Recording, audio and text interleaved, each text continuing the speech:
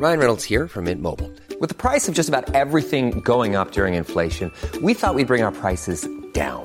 So to help us, we brought in a reverse auctioneer, which is apparently a thing.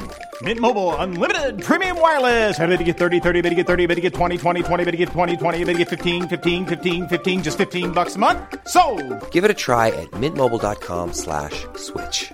$45 up front for 3 months plus taxes and fees. Promo rate for new customers for limited time. Unlimited more than 40 gigabytes per month. Slows full terms at mintmobile.com.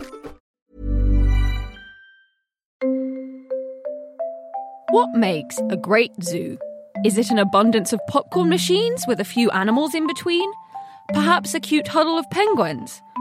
Using data from over 450 zoos worldwide, researchers have teased out exactly which animals entice people through a zoo's front door.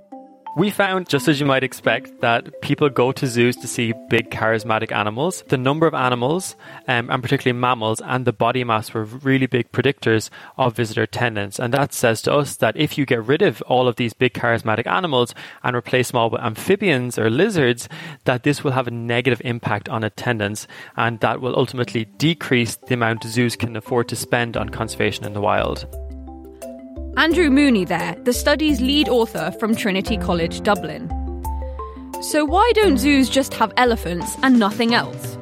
You cannot have a zoo composed of lots of really big charismatic animals because there's simply not enough space for that. And if you look at it, the room needed to house a herd of Asian elephants in any zoo could be used to house hundreds, if not thousands, of invertebrates or amphibian species. But unfortunately, they don't excite the public as much. So it is this trade-off that every zoo has to balance itself and incorporate into their collection planning process. It's not just a trade-off of elephants versus frogs. Andrew's work discovered some other interesting ways zoos can entice us to visit. Really unique animals is also an alternative way to help increase your visitor numbers. And a good example of this is Artis Zoo in Amsterdam in the Netherlands.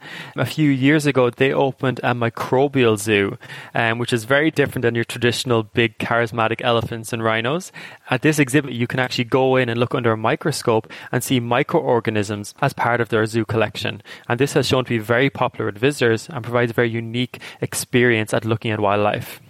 And this is important as it tells zoos that they can really diversify their collections and bring in weird kind of things to help increase visitor numbers. And as Andrew has found, getting visitors in allows zoos to fund crucial conservation projects in the wild. However, it's important to remember that for some species, the zoo itself also plays an important conservation role. But for many of these species, the available habitat in the wild is just not there and it's shrinking year on year.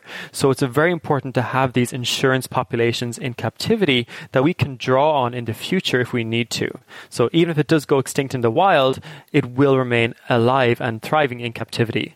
And there are several species which are now alive today and exist exclusively in zoos and aquariums. A good example would be the Guam kingfisher, the Scimitar horned oryx, and these are species which are only alive today because zoos and aquariums have taken the effort to breed them. And for several of these species, like the Scimitar horned oryx, they're now being reintroduced back into their natural habitat because we had a viable population in zoos and aquariums. Big animals, small animals, animals that need conserving, it's a lot to remember. So what are Andrew's tips for if you want to set up a zoo that not only pulls in the punters, but maximises its conservation impact too? I would say that the best way to get the biggest bang for your buck and to get the most people to go to your zoo and therefore invest more in the wild would be to have a really diverse collection. On one side, it's important to have these big charismatic animals, but not exclusively so. You need to combine them with a more varied and diverse collection of smaller bodied species. Because of course, with these smaller species, you can have many more of them for the same space in a zoo. So ultimately, you want to keep having your big charismatic animals, but then also have these more endangered and diverse smaller bodied animals, which can also contribute to conservation.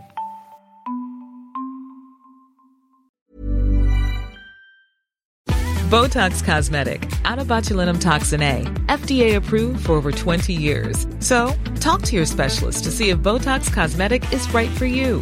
For full prescribing information, including boxed warning, visit BotoxCosmetic.com or call 877-351-0300. Remember to ask for Botox Cosmetic by name. To see for yourself and learn more, visit BotoxCosmetic.com. That's BotoxCosmetic.com.